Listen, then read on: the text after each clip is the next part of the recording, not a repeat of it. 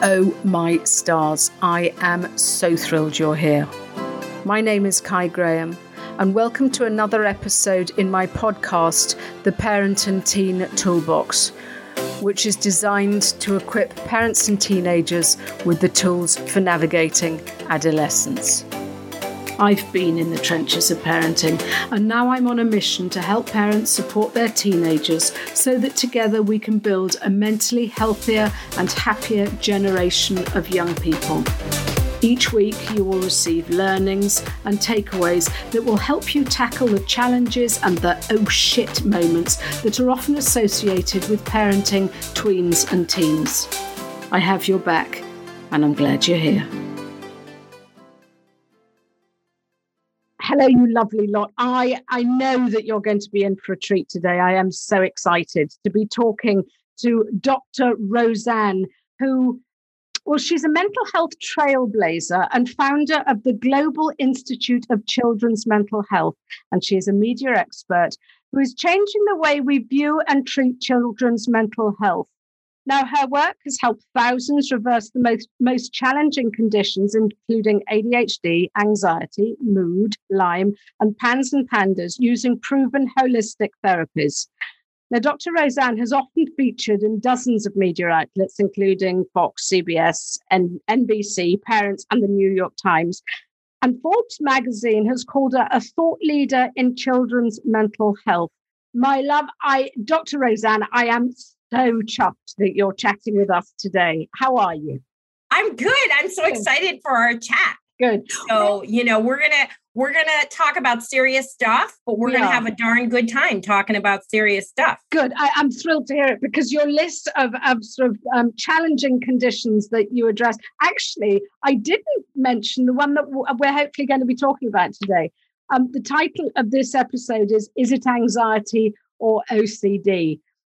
Which, do you know what, is what a lot of parents are coming to me with. I don't know whether or not you see an increase in sort of cases like this because of COVID and what's going on, but so many parents are coming to me going, what the heck's going on? And more to the point, how do we deal with this? So what's your experience here? I am definitely seeing an increase in OCD, for sure. I think some of it is, what's the nexus of OCD? So, OCD is this very misunderstood condition. Precisely. Right? And people are often flip about it. Oh, that's my OCD. I'm so organized. Yeah. And they almost, make it like it's a positive thing when they say it. So, parents in particular don't understand what OCD is. And if I even go further, many therapists and medical professionals don't really understand OCD. Yeah. And so what does that mean? It gets missed. And that means it gets misdiagnosed. And the nexus of OCD is anxiety, right? So it starts with worry. Yeah.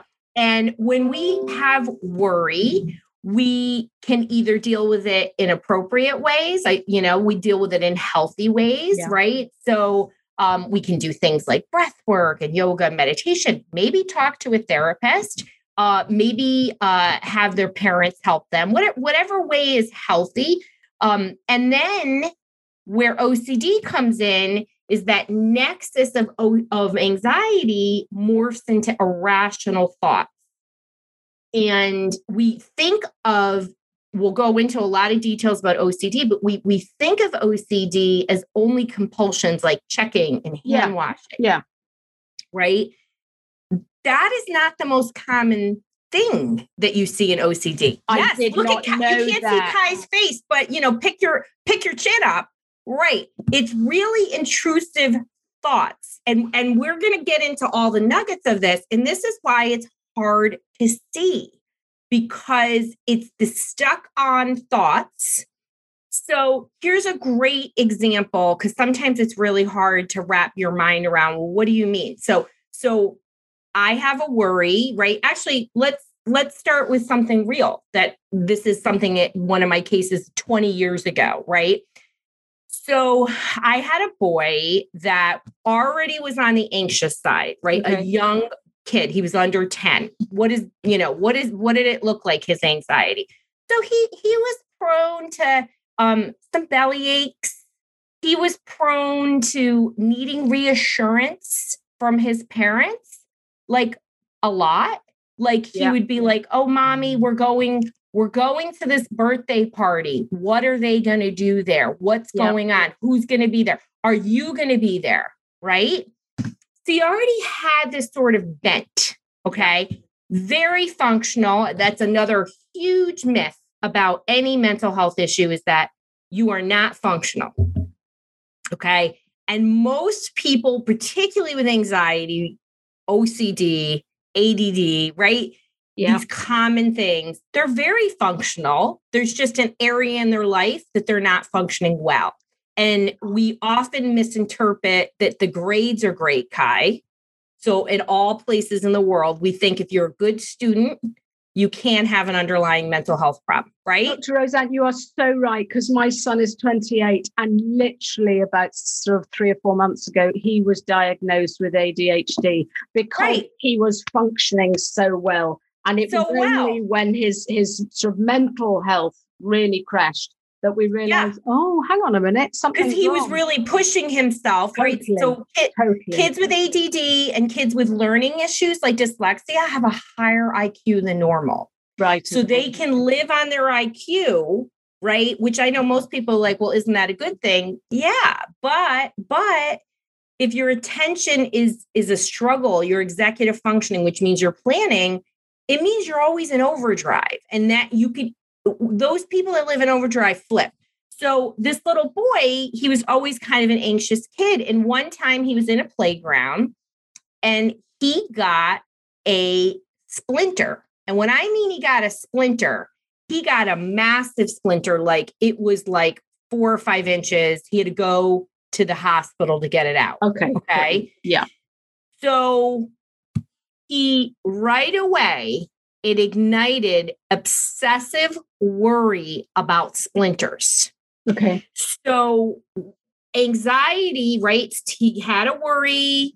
He probably, within a short amount of time, within a number of years, right, this little guy would have developed anxiety because it really was sort of an uptick, and his parents didn't realize how much they were sort of managing it for him. And he did well in school, right? Had friends. So he wasn't, there wasn't an area that was really falling apart. So he gets this splinter, and overnight he starts having intrusive worries that he's got to get more splinters.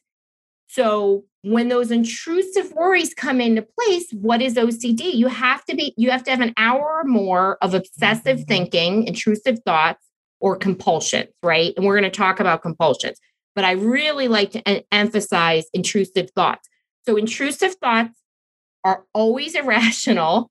Okay, so that means they make no sense, people. They can be dark. Yeah. Dark meaning they can be sexual in nature. They can be demons. These are the most common things I see. Sexual demons, all ages, people, all ages. They get this worry morphs into this idea that they are hanging their belief system. So with somebody with OCD, what happens, this little boy, he, in his subconscious mind, okay, please know nobody does this on purpose. Yeah. Okay. There is a behavioral habituation. The nervous system gets used to a certain thing. And I'm going to explain that so it makes all sense. Brainy, nerdy stuff. You got to understand the science. No, I love it. Yeah. Yeah. So he believed, so he would ask his parents, when we go to this playground, is it going to be a wooden playground? And they would be like, no, whatever his name was, Joey. No, Joey, there's not. So he then started increasing his frequency of asking, is there a playground at school? Is there this? Now he knew the answer, and the parents inadvertently actually fed the OCD by constantly responding to him. Yeah. So his OCD grew and started to spread to other areas, right? So then it became things like he couldn't even go to a playground, right? And then there would be all of this. Now, when there's repetitive questioning, when there's a need for reassurance, there's a couple things I want to say about that. One, sometimes it's super easy, like, hello, this kid's brain is hijacked. And especially when it's really odd, like what are common things? Like I have a lot of kids who have fear of choking or throwing up. I was just about to use that example. Yeah. Okay. Yeah. Really common. A lot of kids fear that there's germs in their food. Yeah. Okay. Now, then we flip into compulsive behaviors and we can talk about that. But then the parents inadvertently, the questioning starts out small and then they just get into a habit themselves. And then the next thing they know, they're like, oh my God, I had these parents recently. And they're like, literally, we cannot be around him unless he is asking us a question. And they came to us because there's treatments for it. So this is a great example of how this kid had these sort of, he was functional. His parents didn't know he had anxiety until the OCD just sort of eclipsed him. He got to the point where he was non-functional about his worries. Okay. And that is why they brought him to me 20 years ago, because they were like, we're in a car and he's asking about splinters. Like, we know this doesn't make any sense. Yeah. And they were going to other providers who were treating it as anxiety and didn't understand that it was OCD. And what was happening, they were actually worsening it by talking about the anxious thoughts, not teaching him how to talk back to his OCD thoughts. They didn't even understand that it was OCD. They were saying it was a phobia. Fear of. Yeah. So, and there's a fine line between that, but he had looping intrusive thoughts. He didn't morph into compulsions at that point. And we were able to stop it. And we were able to, through a combination of exposure, cognitive behavior exposure therapy, which is called exposure and response prevention. There's providers all over the world who do this. This is the gold standard in the treatment of OCD. Every other treatment is not nearly as effective. So we use neurofeedback with exposure and response prevention. And it is pretty unbelievable how effective it is. It's hard work.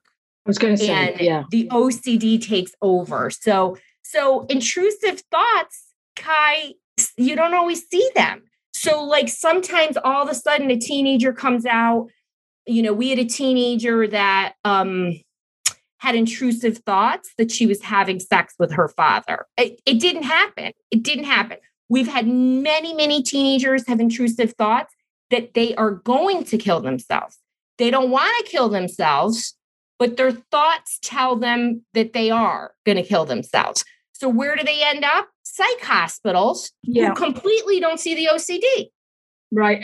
And that's the scary thing for kids, isn't it? Is that they've got all these intrusive thoughts. They are dark. And so therefore, how on earth could you admit to anyone that this is bingo, bango, Kai? Because it makes you a bad person or that you're judged for it. So absolutely, that must be a scary place to be. So scary. Every once in a while, I have parents that are super connected with their kids and the kids reveal some of it. And please know there's no bad parent. There's no whatever. And I can't really say what that dynamic is other than when I mean this is a parent that never gets irritated, like they never get irritated. And so they're always like love, love, love, which is hard, people, when your kid their brain is hijacked. Yeah. And if essentially they're irritating the bejesus out of you by these constant questions. And they come up in such an insidious way that everyone starts acting like this. And you don't see it when you're in it. Right. And then I come in and I'm like, you're doing this. And they're like, oh my gosh, I totally am, and they're like, how do I get out? And I'm like, you have to stop being your kid's life preserver because you're actually feeding the OCD. And so what happens with OCD in the case of this boy, every time the parent answers the question, is there a splinter? Yes or no? Every single time it reinforces in his brain that I have an anxious thought. When I ask this question, my anxiety goes down. So every time they respond, the anxiety goes down. So neurologically, it's called a negative reinforcement cycle. He's literally like 100 times more likely to repeat it. Yeah. I mean, that's neuroplasticity. Is that correct? Absolutely. And it's very much like this, even with anxiety, right? Yeah. So when does this flip from anxiety to OCD? You have to have an hour or more a day of intrusive thoughts or compulsions. And please know that compulsions like checking and all that, they definitely happen. And sometimes they happen right away. Sometimes they start happening later as you move from intrusive thoughts to outward behaviors. And that's when people get identified because, when you see your kid tapping before they do something, or you see them hand washing repeatedly, it's hard to deny it. Yeah. That something else external is going on. And even then people will question. I've had kids where they can't ride in the car next to a sibling or a dad or whatever, and they ride in a car with a sheet in between. And they still don't get that it's OCD. And they're like, oh, well, she's got a little worry about germs. I don't really think it's OCD. And I'm like, she can't ride in a car with her sibling unless the sheet's up. This is interfering with your daily life, people. This is OCD, And yet the other therapist was like, no, it's anxiety. And I'm like, this is a definition of OCD. So it really is, because I've got lots of kids that come to me, or parents that sort of say, what the heck do I do? And they sort of say the panic attacks, can last about an hour. Now, is that, and I've had sort of some kids that sort of say, well, no, actually, I have anxiety and I have to leave school and I don't calm down until the evening. Is that OCD then, if that keeps on going for that long? So let's talk about that. That's a great question, Kai. Can you have panic attacks and OCD, or panic attacks and anxiety? The answer is yes, right? Okay. But we still have to have those other behaviors, right, in there. So, anxiety. So what is a panic attack, right? A panic attack is your body telling you, I am at maximum capacity. It is your body alerting you that you are at max stress level, and it's your body's response to stress. So you feel the worry, the intensity, the panic at a level where you are so activated, your heart rate is up.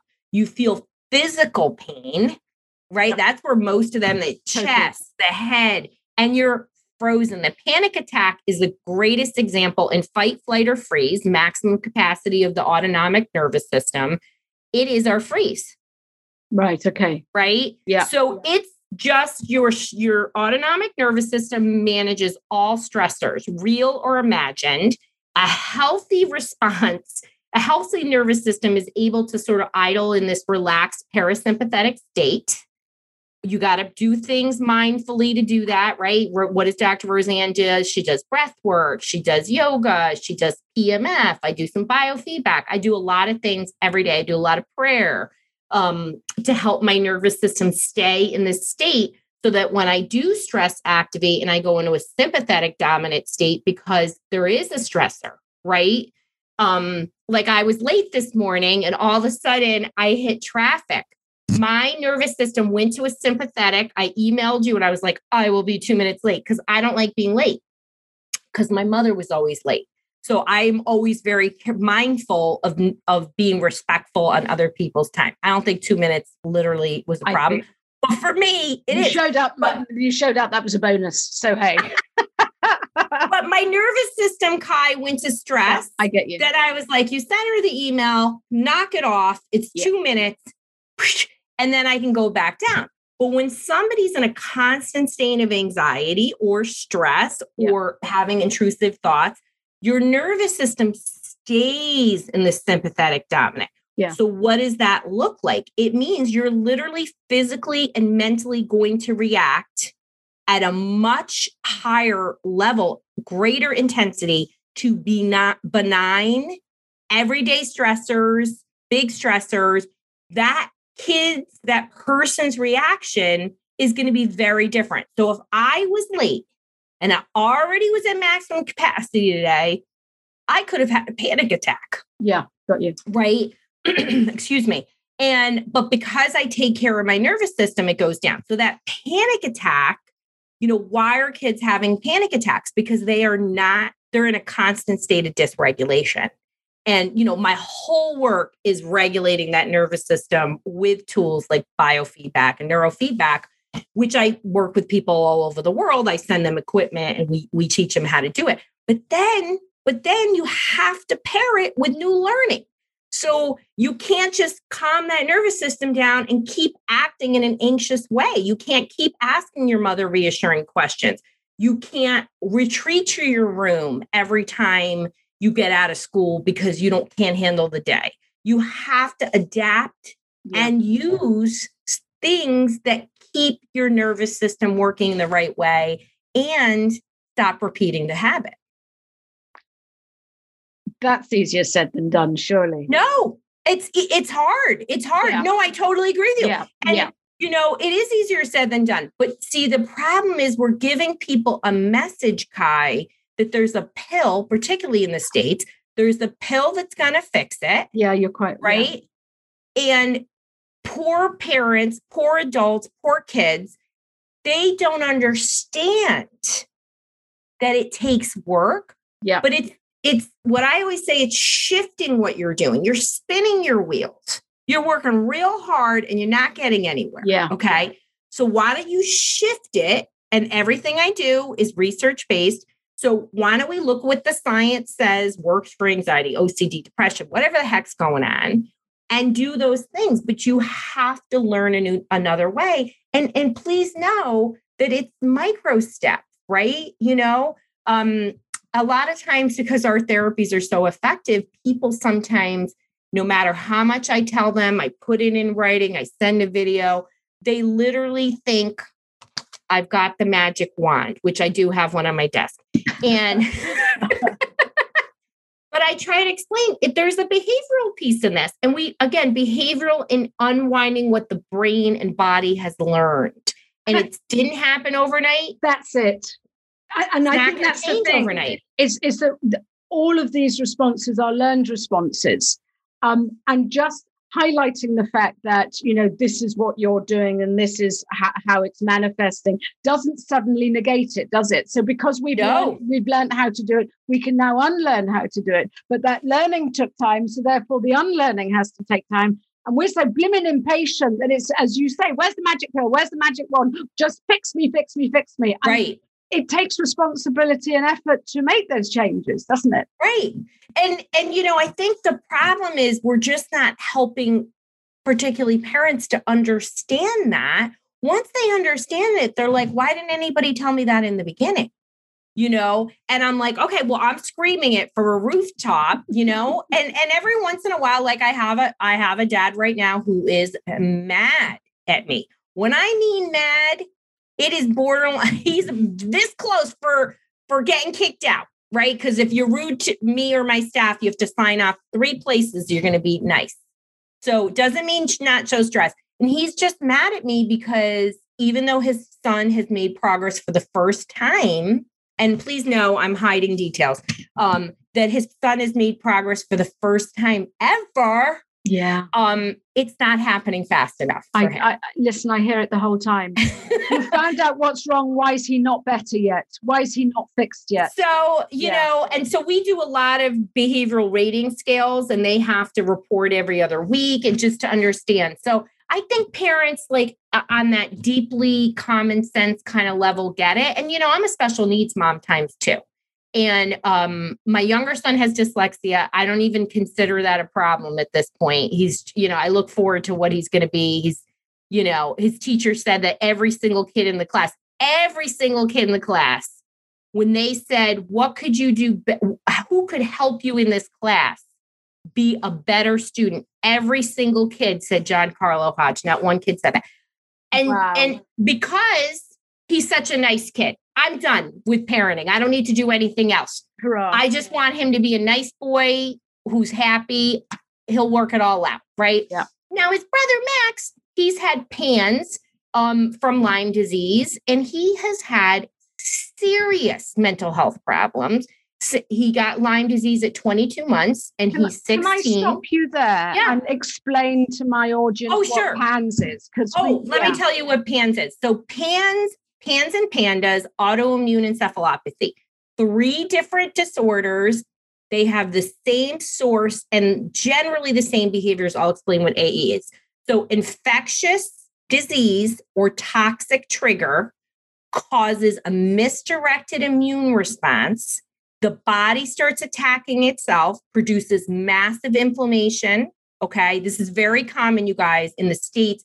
1 out of every 150 to 200 kids has this. Whoa. And it is across the globe. This is not an American problem. Please know this. In Great Britain, Italy, all over Europe, it's very much talked about. Australia, New Zealand.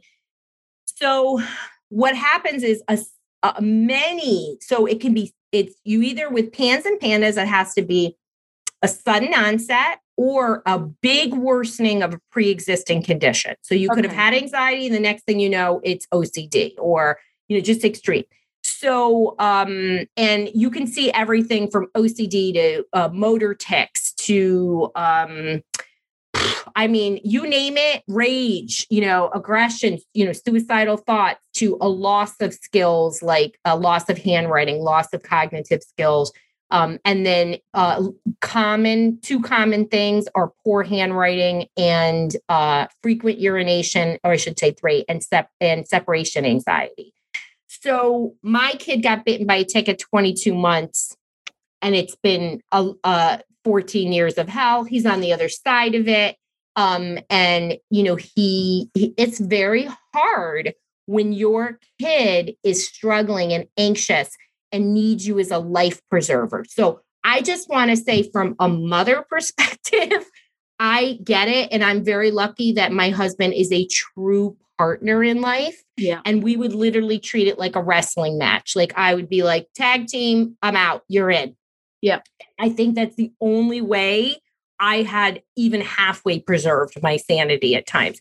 So I am not talking from my ivory tower as a professional. Please know that I have been there, and my families have had so much pain, so much hardship, and the road has been unnecessarily long because we are not looking at the research, right? In my book, It's Going to Be Okay. It's all about solutions for struggling kids, and it's the step-by-step way on how to unravel these, whatever mental health issue you've got. It's the way to unravel it. And there's 40 pages of research citations because we are ignoring research. We are not using evidence-based approach. And instead, due to great marketing by pharma people, that's all that it is. You are getting pushed a pill. And I promise you, when 70% of all psychiatric medications used with children are off label, so that means there's no research to prove they are effective for that issue, we've got a serious freaking problem.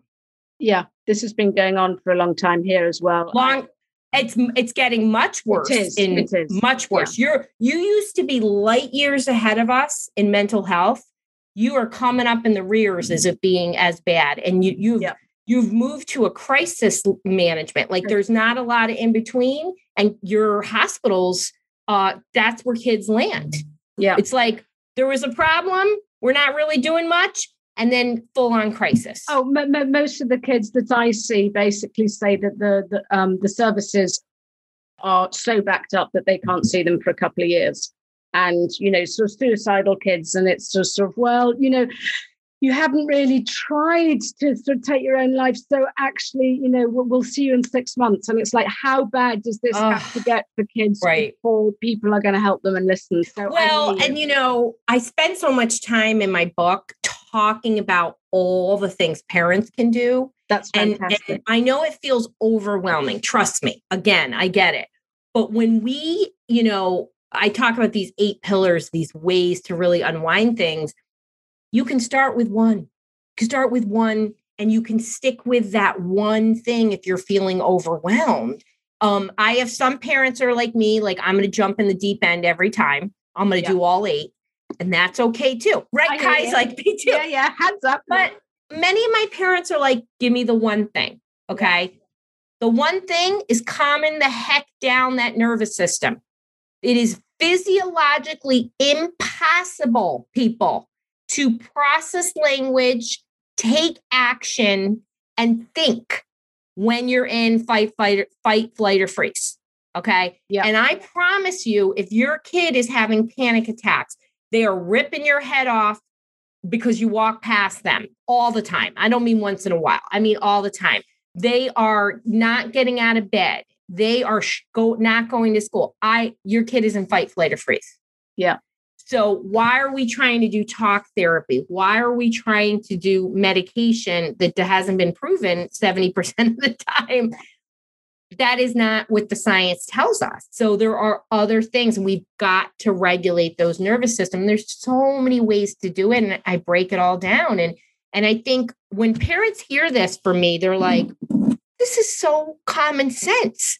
Like, yeah, it is common sense. But when you can't see the wood from the trees, when you're spiraling down and your family feels like it's in But crisis. nobody's telling him this, Kai. Yeah. I mean, you and I are very like-minded, but like the average professional isn't explaining the neuroscience to parents. They need an explanation. They need to understand, why are we taking these actions?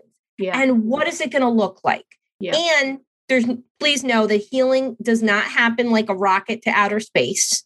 It kind of looks like the stock market, up and down, up and down, and it should trend to a positive level. That's what healing looks like. And, it's very hard. It's very hard. But I say to people, it's shifting your efforts to things that improve instead of doing the same darn thing and you're spinning your wheels. I mean, that is really what is so critical for parents to understand. And, sometimes parents get better with me and then they're like, is this the time for medication? I was like, no. Yeah. What are you doing? What have you not learned? They still think there's some kind of fix. And so tell me, you sort of say, right, the first thing to do is to calm the nervous system down. What is for the majority, because I love to give takeaways to the audience. Yeah. What is for the majority of the clients that you see? What are their go-tos that help them with this? Yeah, such a great question. So the number one go-to is doing breath work. Yeah. Okay. So it's something anybody can do, no matter where they are. People of all ages can do this, even toddlers.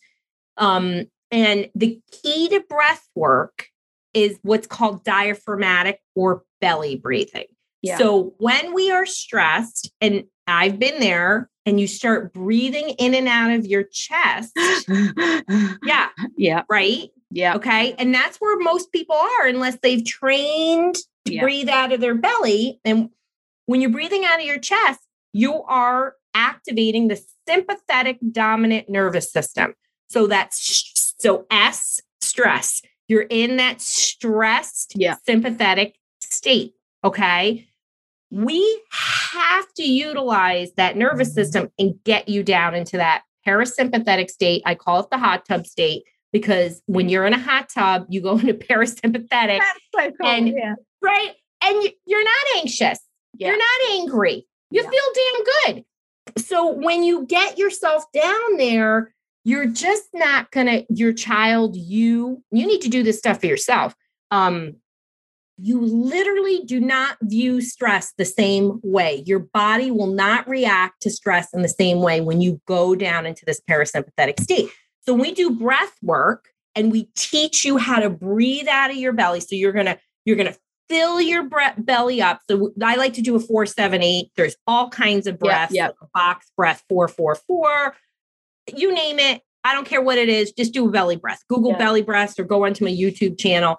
And what you're going to do is you're going to breathe in for 4 through your nose. You're going to fill up, hold for 7, and then exhalation is 8 seconds. That longer exhalation, even if you go in for 4 and out for 5, you want to get that longer exhalation because it pushes you into a parasympathetic state. Now, you can't do this once. You got to do 3 rounds, at least 3 times a day, every day. Make a 30-day commitment, chart it on a blank calendar, rate yourself from a 0 to 5, 0 the least stressed, 5 the most stressed. And I promise you, if you do this, 3 rounds, at least 3 times a day. I promise you at the end of the 30 days, I don't care if you go from a 5 to a 4, you will have less stress. You are training your nervous system like you're working out at a gym, people. So breath work is a no-brainer. Now, I have some people who are so activated, panic attacks, history of trauma.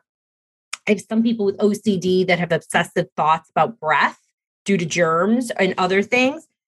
That is not the go-to for you. And I'm not going to force you to do breath work. Instead, I like to do different types of physical activities. So there's two branches to that. Again, free. You just need to do it. So one is to do brain gym activities. Oh, okay. You can Google brain gym.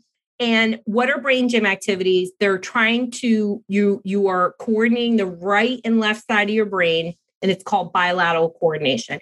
And so if you can visualize, right, put your hands together in any way, shape, or form. It could be like prayer. It could just be clasped. And you literally are going to put your hands in front of you, like where your chest is. You're going to go out and you're going to make a figure 8. Figure 8 with your hands. Okay. Now, if you're like me, I instantly feel that in my cranium, very sensitive to activities. And you're literally going to just do that. Now, if you want to hide it, you can do it down low. That's just one type of activity. And there's a whole other series that you do.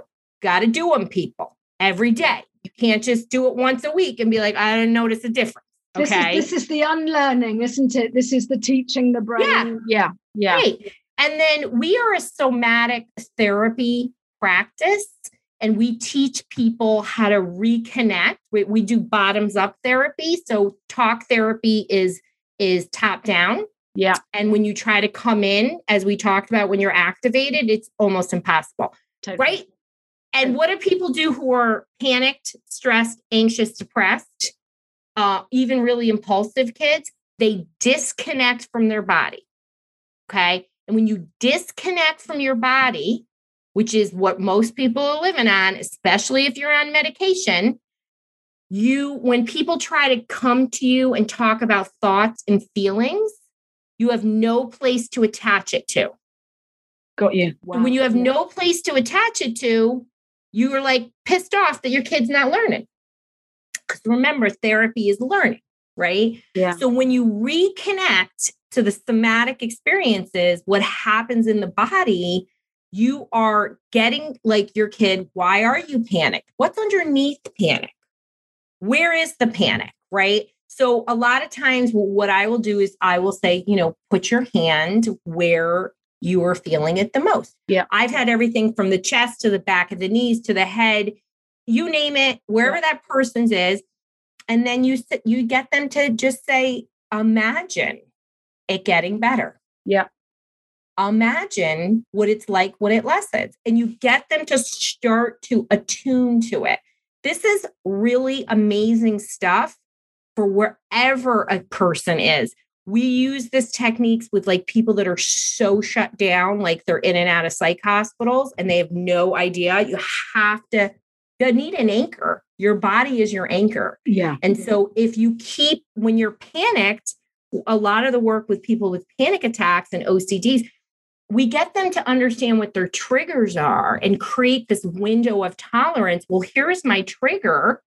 I don't have to go to 0 to 60.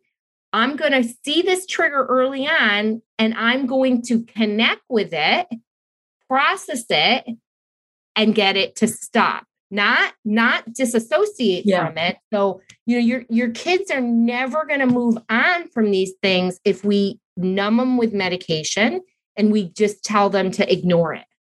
And I think that's the scary thing, isn't it? Is the fact that we have to acknowledge those feelings, we have to acknowledge those fears and actually confront them. And it is a scary sort of situation to be in, but it sort of starts dissolving anyway, doesn't it? When you actually sort of face your fears and do it anyway, I guess.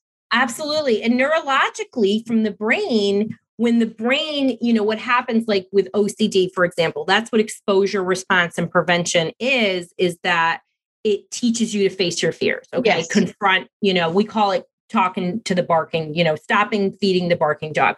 So from neurologically, let's say the same boy had the intrusive thought about the getting a splinter. Okay.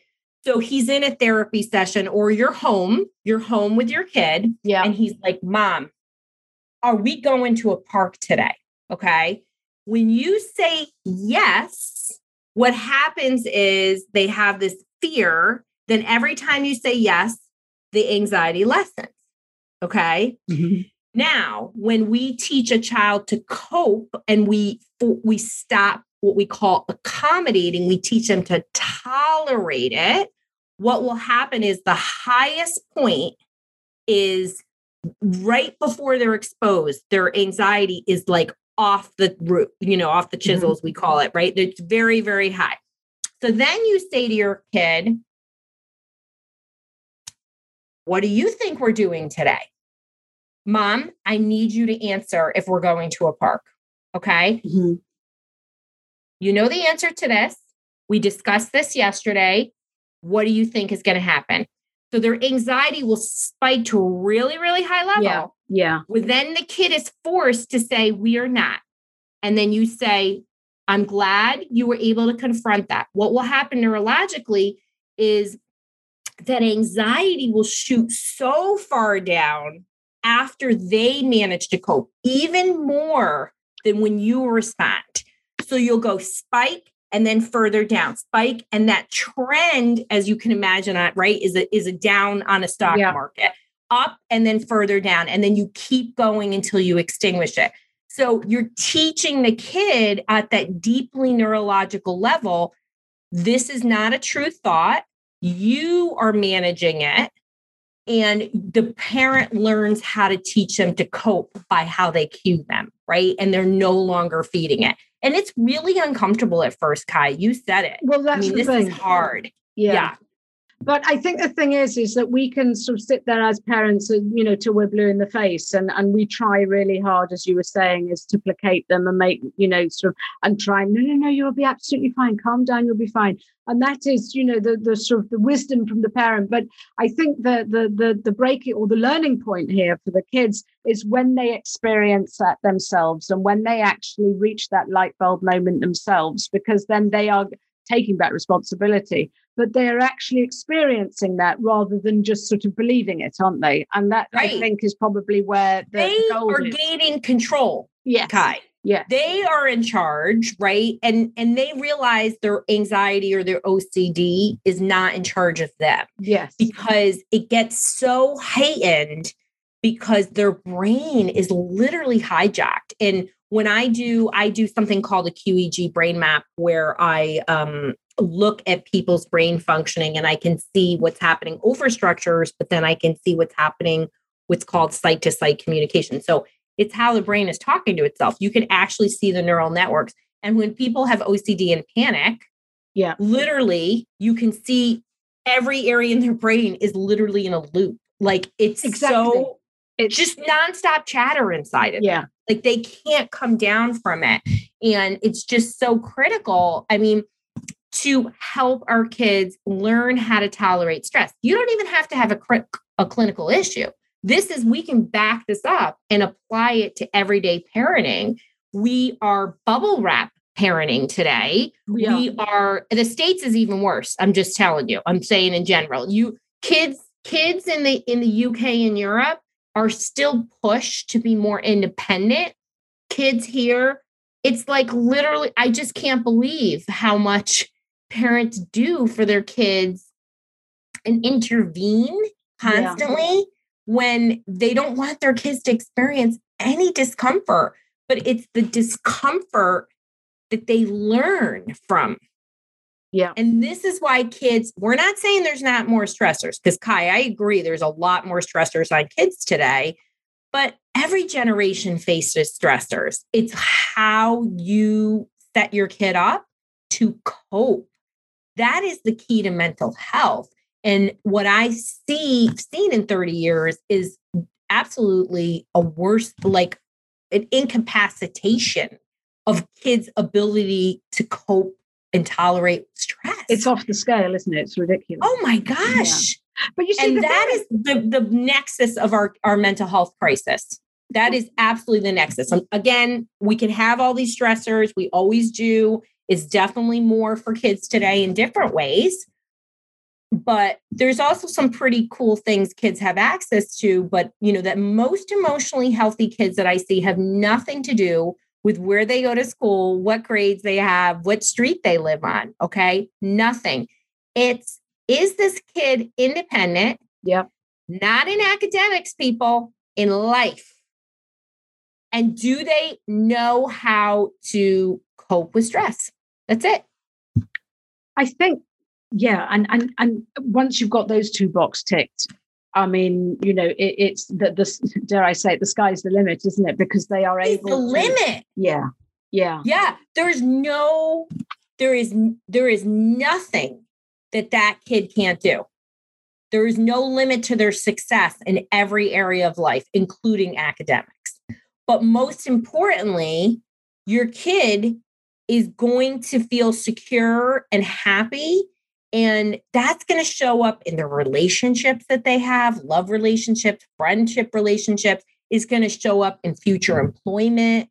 It's going to show up in how they parent. It's going to show up in all those big areas, And yet, Dr. Roseann, what really saddens me is we have extremely simple techniques, box breathing, 4-7-8, extremely simple techniques that can help people.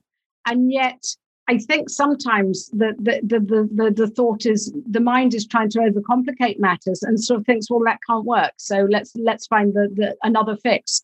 And I'm not saying it's going to be easy, but these techniques are simple and free, and anyone can use them. And yet they're not being widely. Rather than the doctors sort of saying, here's X mils of pills, they should be saying, try box breath, try this, try that. And yet no one's doing it. That's what really I find hard to fathom.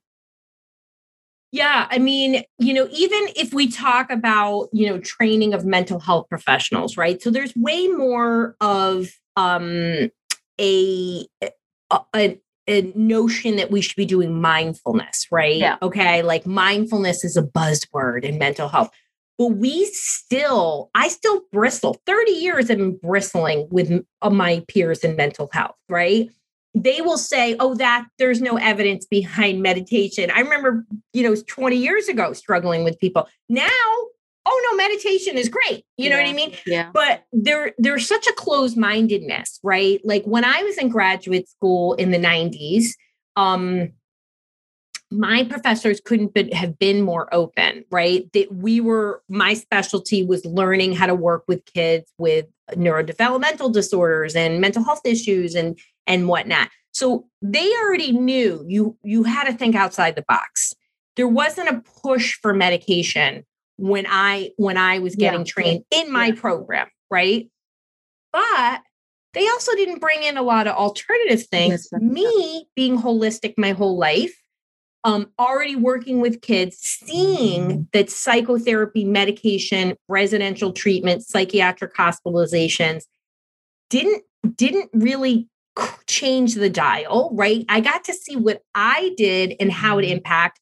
Definitely psychotherapy when it was play-based, when it was family systems, when it was parent training oriented. I did a lot of work on parent training and coming in and reteaching them the basics of behaviors because they didn't know any of this because of generational parenting and how dramatic it was. But I brought in, I did a paper on holistic treatments for ADHD, and I was the one doing the research, and my professors were really supportive. Of course, neurofeedback was in their parent training, and diet. Those were the three things already then I was focusing on. And I chose to do parent training because it was going to be, I'm very practical. It was going to be a great dissertation and it was going to get me out.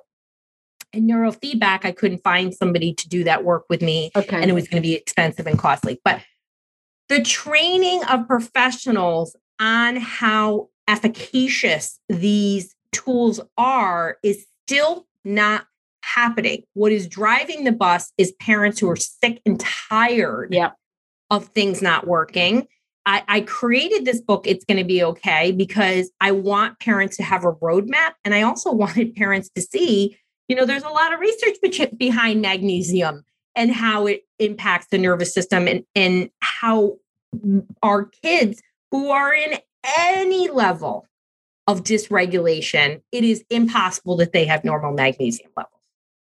And, how you need to be on magnesium, right? And what are the different kinds and how they work and all that other stuff. This is a resource for parents. That's not expensive. People can take magnesium, and sometimes on the first day, there's a noticeable difference. And there's no harm that can come from you for magnesium. The worst thing magnesium will do is loosen stools.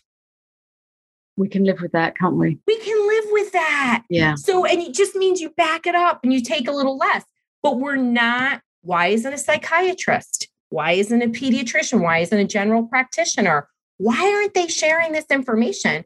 Well, they don't really have the training unless they've gone out of their way. People will say, Roseann, how do you have this training? Because I was not accepting that my patients weren't getting better. And I just went to the library, then it was a microfiche, and looked. Yeah. And then I went and trained any way I could. People always say to me, what program did you go to? There was no program 30 years ago.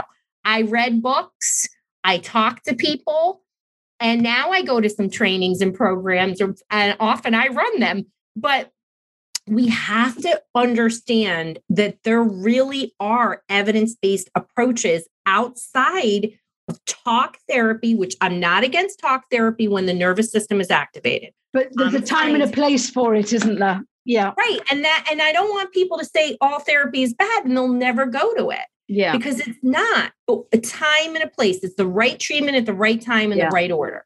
So we need to open this dialogue. We need to give parents hope. We need to give them the tools. And there are so many tools that can help distress kids and families.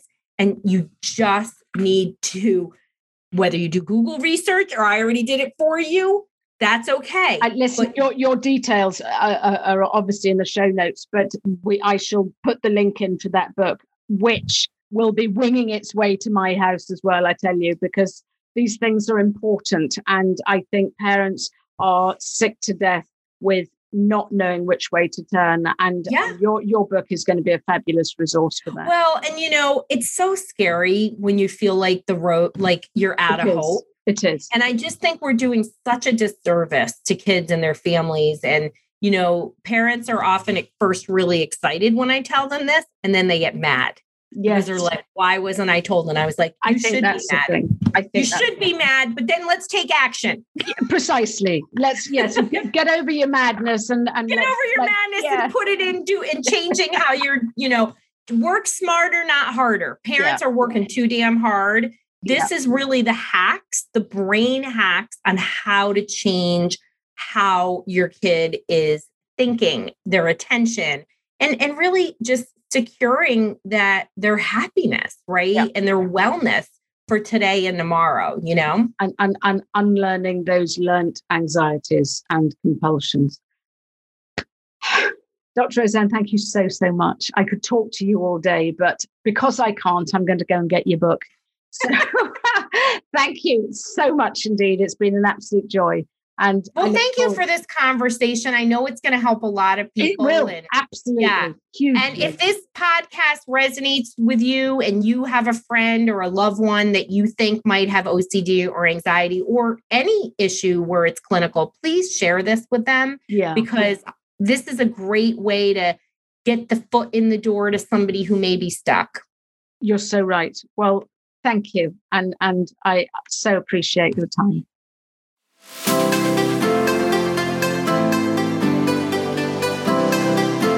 Thanks so much for listening to this entire podcast. If you want to help other parents looking for support, then please share this with your friends and family. Because if you found this podcast useful, then they will too. So please share via your social media. If you have any parenting questions, then please give me a shout through my email, which is toolbox@kaigraham.com. And I may even use your question as a future podcast episode. If you want to connect, please come and join me on Instagram. Just search for Kai Graham. Also, could you do me a favour, please?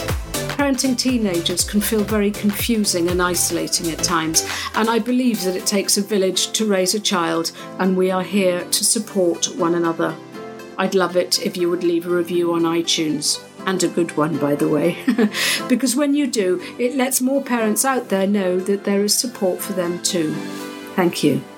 And as always, this comes with much love.